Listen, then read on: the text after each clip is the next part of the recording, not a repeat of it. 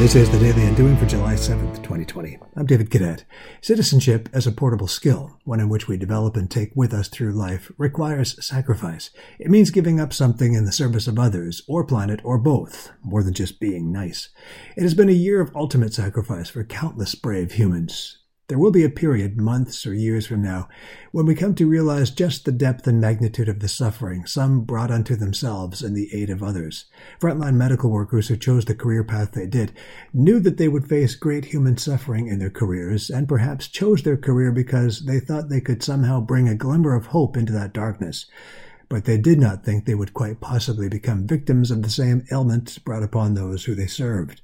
When we consider the unexpected consequence of our sacrifice, are we still inclined to make it? This is a measure of true citizenship. Today, on the Daily Undoing.